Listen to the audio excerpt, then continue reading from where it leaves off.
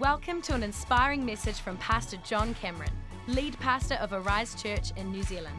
We know this message will encourage, inspire, and empower you. Well, if you have a Bible today, I want to encourage you to turn with me to the book of Luke, chapter 22 and verse 15. And I want to share a message with you today that I'm so deeply passionate about. I really do believe that if you would open your heart to God's word today, you could find the heart of God in what we're about to communicate in these next few minutes of our service. Where this message came from was actually my amazing wife, Jillian, who's in the auditorium with me right now, was preaching a message about 2 weeks ago. And in the middle of her message, I felt the Holy Spirit just speak to me. And he said, John, I want you to relay the foundations. So I wrote it down in my notebook where I was taking notes from her awesome message, relay the foundations. And I began to ask the Lord what he meant. And he said to me, I want you to relay all of the foundational culture that got Arise to where it is. Because we're launching out as a church into a second wave. But we are not going to build Arise with different values than the ones we found it in. Our style will change, but our values are what got us here, and they need to be at the center of what God is going to do in these coming days. And today I want to speak to you literally. If I had one message, one opportunity to bring thoughts to you on how Arise has been able to move forward, what our heartbeat is as a church that we really value, I would give you this talk. And I really believe that what God's about to speak into our lives today is going to equip us, it's going to inspire us, and it's going to breathe upon us. So I want you to read with me in Luke chapter 22, a passage where Jesus speaks in the middle of what is known as the Last Supper. This is what Jesus said. In fact, the scripture says, Jesus said, I have been very eager to eat this Passover meal with you before my suffering begins. For I tell you now that I won't eat this meal again until its meaning is fulfilled in the kingdom of God. I have been very eager to eat this Passover meal with you before my suffering begins. Father, in the name of Jesus, I just pray, open your word, open our hearts, speak to us today in Jesus' mighty name. We thank you that you are a God who loves us. Thank you that you're a God who invites relationship with us. I thank you that you're moving in our hearts, moving in our lives. So illuminate your word in Jesus' mighty name. Amen. Amen. As we read this passage of scripture, Jesus is on the eve of his crucifixion. Literally the next day is the day that Jesus is put on trial before Pontius Pilate and then is given over to be crucified by the Jews. This is literally his last moments that he has on planet Earth. You can imagine that Jesus in this moment is a person with a lot going on in his mind. Later on this very night, Jesus prayed until he literally sweated drops of blood in the Garden of Gethsemane. You can imagine that this is an intense time for Jesus. I don't know about you, but when I'm in intense times, I think all of us, we tend to go internal, don't we? We tend to think about ourselves and we begin to push people away. Yet here we find Jesus in the last hours of his life on this planet, and we have Jesus saying to his disciples, I have been very eager to eat this Passover meal with you. We find Jesus in the closing hours of his time on this planet enjoying a meal with his disciples. Mealtime, personal time, relational time. We find Jesus in this hectic, stressful, and ultimate moment is enjoying relational time with his disciples. It seems amazing to me that this is what Jesus is doing in such a crucial moment. Yet I want you to know, friends, that when you and I start to look at the life and the ministry of Jesus and we start to think about the heart of God, in many ways, this is of no surprise to us at all. Because when we think about God, we discover very quickly about Him. When we begin to read the Bible and discover His heartbeat, we discover about our God that our God is a relational God. And not only is our God a relational God, but because He is a relational God, our faith is a relational faith. When Jesus was asked by His disciples to teach them how to pray, He responded by giving them initially 2 words. The first 2 words of the Lord's Prayer were, "Our Father." When you're reading the Bible, it's important to know that that is the very first time in the Bible that God is ever described as a father. He was Yahweh, He was Jehovah, He was God Almighty. But at this very moment, He is revealed in personality as a father. This has tremendous impact for us as Christians, because if God is a father, then that means that the kingdom of God is a family. If God's kingdom has a father, then the kingdom is a family. And if the kingdom of God is a family, then we know about families that families function relationally. So that means that if the kingdom of God is a family, then the family functions through relationships, meaning that our God is a relational God and our faith is a relational faith. The only way we can be part of our faith is to embrace a relational approach to our worship and to our lives with other people. Revelation chapter 3 verse 20 is a verse we talk about a lot, especially about everybody can come to know Jesus. But this is what it says in fullness. It says, "Behold, I stand at the door and I knock. Whoever would open the door, I would come in and I would eat with him and he with me." In other words, the Bible is saying it's not just about an open life, it's about a new relationship. And Christianity has never just been about a worship service that you attend. It has never been simply about reading the Bible and having a prayer life. It has been about living and welcoming an environment of relationship into your life. God is a relational God, and our faith is a relational faith. Not just a relationship with God, but I talked about it a few weeks ago, how it's about loving God and it's about loving people. And when our faith begins to connect with any person's life, they are not just awakened to a relationship with God, but they begin to extend those relationships out to other people.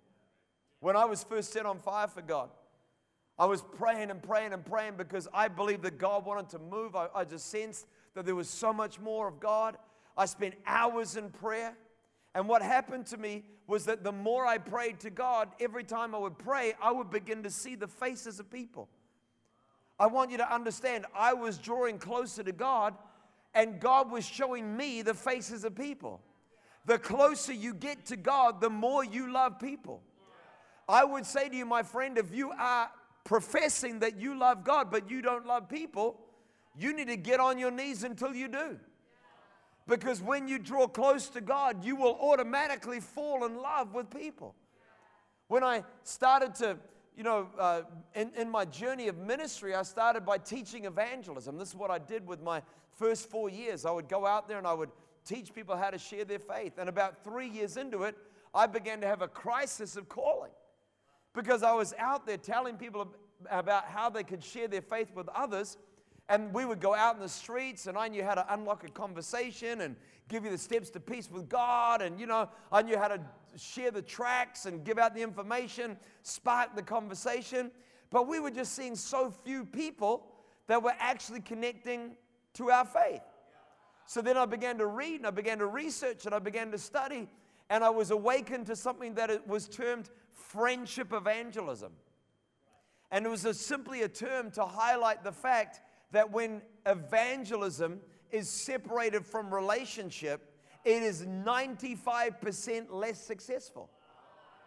So at the end of that year, it was one of the reasons why I became a local church youth pastor, was to say I recognize that Christianity doesn't work, that the gospel doesn't have an impact if all we're doing is trying to share our faith with people devoid of relationship. But when you combine relationship and faith, then the church has an impact in the world that truly begins to bring. What we need is we need a church that is full of people that are welcoming others into their world, embracing people, living out loud, making sure that their lounge rooms are filled, making sure that their lunch times aren't solo, making sure that they're embracing other people into their lives.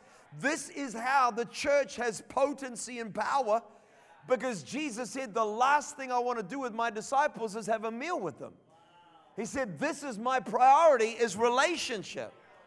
And God said, if you would open your life to me, we will have a relationship. We're going to have mealtime together. And the way that the church is founded, the way that our lives come alive in Christ, is the way that other people are impacted too. We have to embrace a relational faith, a relational church. We have to do lives with other people.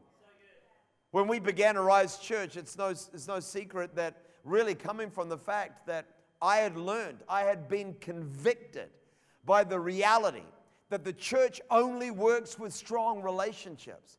That I've been frustrated over 3 years and then pivoted my whole direction towards saying the faith that we share makes an impact in the lives of others when it is shared in an environment of relationship. It meant that when we started Arise, every Sunday morning I would get up at 5 in the morning and I would go off to the church building to set up the initial PA system, a Mackie 500 PA system.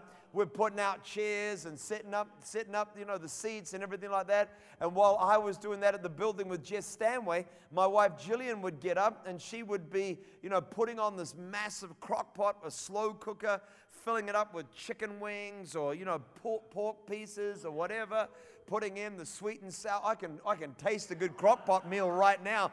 She'd get that crock pot loaded up with meat, put it on for a 4 or 5 hour cook time, got a rice cooker, got that all ready to turn on the moment that we got home from church, and then we would go off to church. And literally every single Sunday for a year, we would go around the foyer and we would just say, hey, do you want to come to our place for lunch? Do you want to come to our place for lunch? Do you want to come to our place for lunch? And listen, just 98% of the people, we would invite them all back. 1 or 2, we just strangely didn't select them. But, basically everybody invited them back to our place for lunch. And then the whole church would come over. And then we would just have these lunches that would last almost the rest of the day. Sometimes at 3, 4 in the afternoon, I'd be tired from preaching one sermon to 30 people, So I would go upstairs, have a little nap, come back down. Nobody even knew I'd left. They thought I'd had a long toilet break or something. They were all still hanging out in our lounge room. They were just there all day. That's how we built the church. It was how we did it, because we recognized that it could never be just about people coming to a church service. It had to be about a relational faith. So many of the people that are still key to everything that Arise does were the people that were in that home in that first year, having those long lunches and forming deep relational bonds. When Arise was 3 years old, we were about 800 people by this stage. And Jillian and I went away on holiday, and we came back at the end of the holiday. This is in January. And I guess maybe I've been tired for a few months. I don't know. It was very exhausting pioneering a church. But I was suddenly mentally clear. And I got to church on this one Sunday morning in January. And I stood there at the Tafaya Dance and Drama Center in Newtown. And I watched people arrive to church. And something within me was disquieted.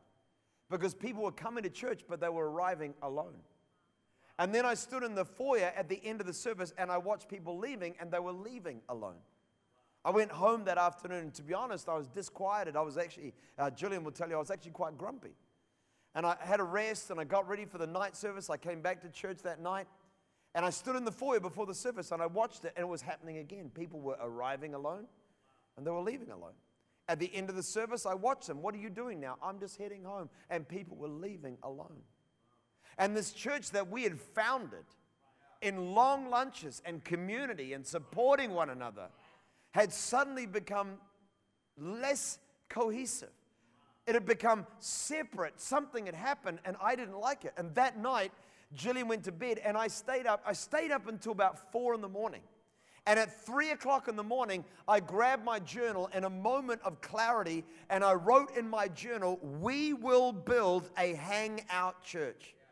We will not build a church where people come to church for a church service and then go back to their own solitary lives. We will build a church where you come with your friends, where you are welcomed into a community, where you sit with others during the church service, and then afterwards, the foyer is a place where you hang out for an hour, then you're off to a lunch where you're enjoying life with other people. I will not build a church that is a place for people to come to get the word and then go back to their own lives. We're not building a church of individuals. We're going to build a worship community. And it was for us a moment of clarity. And my friend, I want you to know about Arise Church, that Arise is a hangout church. We are not just a church of services and of functions. We are a church of community, of relationship. We do life with other people. That's the kind of church that we are. That's why we're committed to large foyers. That's why we're committed to spending time with other people. The greatest ministry we do in Arise Church is not the pulpit. It's the time that we invest in other people. That's the vehicle of healing. That's the way of inclusion. That's how we help people to change their lives. We are a relational church because our God is a relational God. You know, when God wanted to bring salvation to us, He lived among us. When God desired to bring salvation, He did not do it remotely. That's going to tell you something. He didn't sit at a 50,000-foot view and say, I'm shouting out the pathway to salvation. John chapter 1 verse 14 says, and the Word became flesh and dwelt among us. And we beheld His glory, the glory as of the only begotten of the Father, full of grace and truth.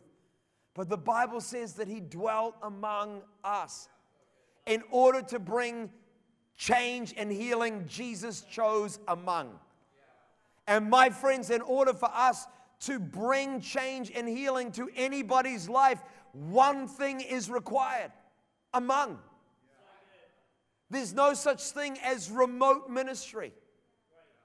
It's personal. The Apostle Paul wrote in Romans chapter 1, and he said, I long to see you, that I may impart to you some kind of spiritual gift that will make you strong. And whenever we want to see the people's lives made better, listen, COVID has restricted us, right? Many of us, in fact, people in Auckland, are shut in their homes and unable to interact physically with people. But let's acknowledge that that remoteness comes with an impact, not a positive one. It's affecting people's mental health. It's affecting our well-being. The first thing God ever said negative about humanity was He looked on at Adam before He created Eve, and He said, it is not good for man to be alone. And so God created Eve for Adam, but then when God wanted to bring further healing, He saw our sin, He saw our human condition, He saw that we were lost and broken and grappling in the darkness. And so the Bible says that He stepped into our world and He embraced among. And Arise, if we want to have an impact in the lives of others, I believe that the church can change the world. But it will never change the world if it's the nuclear family with a shut door. It'll never change the world if it is the Christian clique without room for another person. It'll never change the world if we are unwilling to open up our hearts and our lives to other people. Christianity is powerful when Christianity is relational. You know, Jesus saved me, but it's the church that empowered me.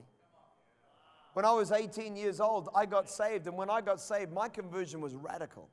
I had to immediately change my behavior, my lifestyle, the things that I was doing in a significant and radical way. It meant for me that I needed more than just a WWJD bracelet, a New Testament with Psalms and Proverbs, and a salvation prayer. When I said yes to Jesus, I needed somebody to hang out with on Tuesday. I needed somebody who was going to give me an option for Friday. I needed somebody that was going to help me to walk the journey. And I'm so grateful for Bevan Herangi and Gerard Backhouse-Smith, two Māori boys who embraced me into the youth group, said, you can hang out with us. And I spent my time with these two fledgling friends in that little youth group. And the truth is, friends, Jesus saved me, but the church empowered me. And every single Sunday in every Arise campus, there is a John Cameron walking in the doors of your service, your local, who is saying, I don't just need somebody to tell me about Jesus. I need somebody to take me to lunch. I need somebody who's going to help me to have family dinner on a Tuesday. Because if I don't have you, all I've got is the pub. If I don't have you, all I have is the people that hang out with all my drug background. I need somebody that is going to open up their life to me in order for my life to be changed. That's the kind of church that we are determined to be. Jesus' primary focus when he was on this planet was time with his disciples. When you look at Jesus, you would quickly realize about Jesus that he spent most of his time with his disciples. He preached sermons to crowds that got a very small portion of his energy. He gave the crowds his touch, and he gave the disciples his time.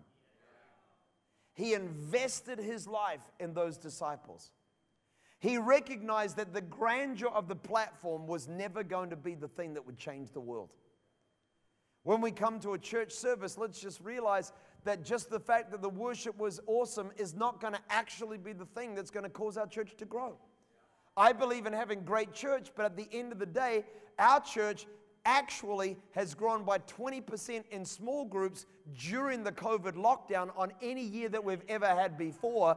And the reason why is because our church was never built. You might have thought it was, but it was never built because of a dynamic church service. It was always about a strong community.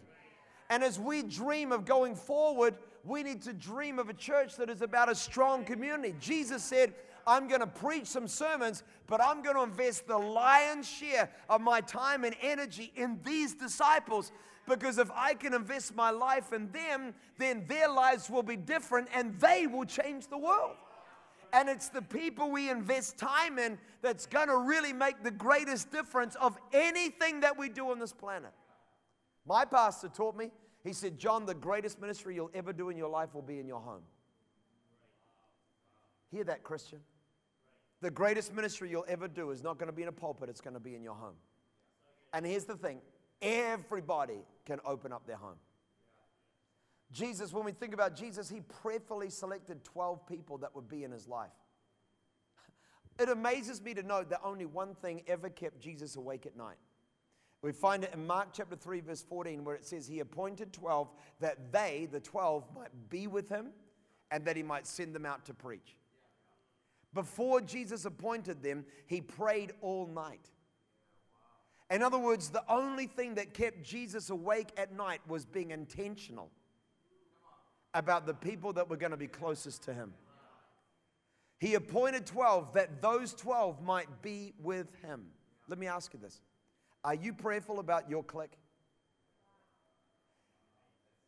I don't think any person can truly have more than 12 significant people in their lives. And everybody needs 12 people that are in their lives, some of whom need you for them to grow in the faith that God is wanting them to grow in their life. Everybody needs to be welcoming other people into their world. Jesus was prayerful about the people that were closest to him in his life. The early church had 4 devotions when it began. Did you know that? In the book of Acts chapter 2 verse 42, it says they devoted themselves. In other words, these were their devotions, and here they are. They devoted themselves to the apostles' teaching and to the fellowship, to the breaking of bread, and to prayer. The early church had 4 devotions. Most Christians fall in the trap, a lot of Christians fall in the trap of having 2 devotions. They devote themselves to saying, I'll come to church on a regular basis. That's the apostles' teaching. And I'll devote myself to prayer. I'll acknowledge there is a supernatural God that I'm going to turn to in moments that I need him. But the Bible says the early church devoted themselves to 4 devotions. They devoted themselves to coming to church on a regular basis. That's the apostles' teaching. They devoted themselves to the fellowship. That means that they had a life group that they were part of, that they were helping other people to find healing and wholeness in their spiritual journey. They devoted themselves to the breaking of bread. In other words, they didn't just have structured time. They had hangout time. They did meals together. They did lunches. They did breakfast. They did suppers. They spent time in relationship with others. And they devoted themselves to prayer. 2 of their devotions were about small groups and meals. 2 of their devotions were about being intentional about relationships. And church, if we would embrace all 4 devotions, if we'd be found in God's house every single weekend, if we'd be planted in a small group so we can grow in our faith and help other people grow, if we would make sure that after church services, Friday nights, we're doing meals with people, doing life with people, and if we would be a prayerful people, I believe the impact of the early church could be our impact as well. But to do it, we have to embrace the fact that our faith is a relational faith, because our God is a relational God. It's about God and people. The early apostles shared not only the gospel, but they shared their lives. 1 Thessalonians chapter 2, verse 8, this is what Paul wrote. He said, "We loved you so much that we were delighted to share with you not only the gospel, but our lives as well." Arise, hear that. They said, man, when we want to bring the gospel to you, we're not just doing it with a message saying you need to turn or burn. And then we're just going to go away and say, well, now it's up to you whether you respond at all. They said, no, we want to share with you the gospel. And then we want to get so close to you relationally that the message actually is embodied in the person that we are, so that we can see the healing power of God touch your life. And arise, the gospel has much greater impact when it's conveyed in the context of relationship. It's 95% more successful when it's incarnational. The gospel works when the church has an open heart. The gospel works when families have an extra few seats at the meal table. The gospel works when my clique isn't closed. The gospel works. It changes lives. Because here's the thing, church. The church is not described in Ephesians 1 as being God's voice. It's described as being God's hands and feet. We must proclaim the gospel, but with our lives as well. By the fact that we're welcoming other people into our world. Arise. My heart still beats. Every time I come to an Arise service, I'm thinking things like this. Nobody comes alone, nobody leaves alone. At Arise Church, nobody sits alone. We are not an attend church and then go home church. We are a hangout church. And by the way, some weeks you might have your extended family for a lunch after church, but not every Sunday. You don't get to turn your family in on itself. We need to make sure that every healthy family has got people that are helping to discover healthy family. We need to make sure every young adult is welcoming some other people into their relationship circle. We need to make sure that when you roll up at youth at Arise Church, we don't ignore you if you don't have the right kicks. We are the church that opens hearts. We are the church that opens homes. And that's why we are the church that has seen thousands and thousands of people give their lives to Jesus Christ. And Arise, as God is speaking to us about relaying the foundations, I want to just stir your heart. Let's be a relational church together in the mighty name of Jesus. I mean, in Auckland, you're in lockdown. In the rest of the nation, we're in gatherings of 100. But you know what? Everybody can be involved in sowing seeds of relationship, sending communication of love. Everybody can welcome other people into their lives. Let's make it our prayer when we get to church on a Sunday. Not just, Lord, what do I get from the sermon? But Lord, what do you want me to minister to in the life of somebody else? It doesn't have to be heavy and it doesn't have to be hard. It can be, let's have coffee. Let's get a milkshake. I feel like one right now. Let's spend time together. Jesus said, I have been very eager. I have been very eager just to share a meal with you. Let's pray, shall we? Father, in the name of Jesus, I just thank you for the promise of your word. I thank you, Lord, that you're the God who cares about us so much that you moved into our neighborhood. You care. You get involved. You opened your heart. You opened your home. You opened your arms. You welcomed us. May it be said about Arise that it's impossible to get a seat by yourself in an Arise auditorium. Let it be said about Arise Church. It's impossible not to have 15 people come up and say hello in a foyer. Let it be said of Arise Church. It's impossible that you don't get invited to 3 lunches before you walk out the end of a service on a Sunday morning, 2 suppers before you leave on a Sunday night. Let it be said of Arise that this is a welcoming, embracing, relational church of worshipers of Jesus. We pray this in your mighty name. Amen. If you would like to find out more about Arise Church and Pastor John Cameron, visit arisechurch.com or connect with us on Instagram at Arise Church and at John Cameron NZ.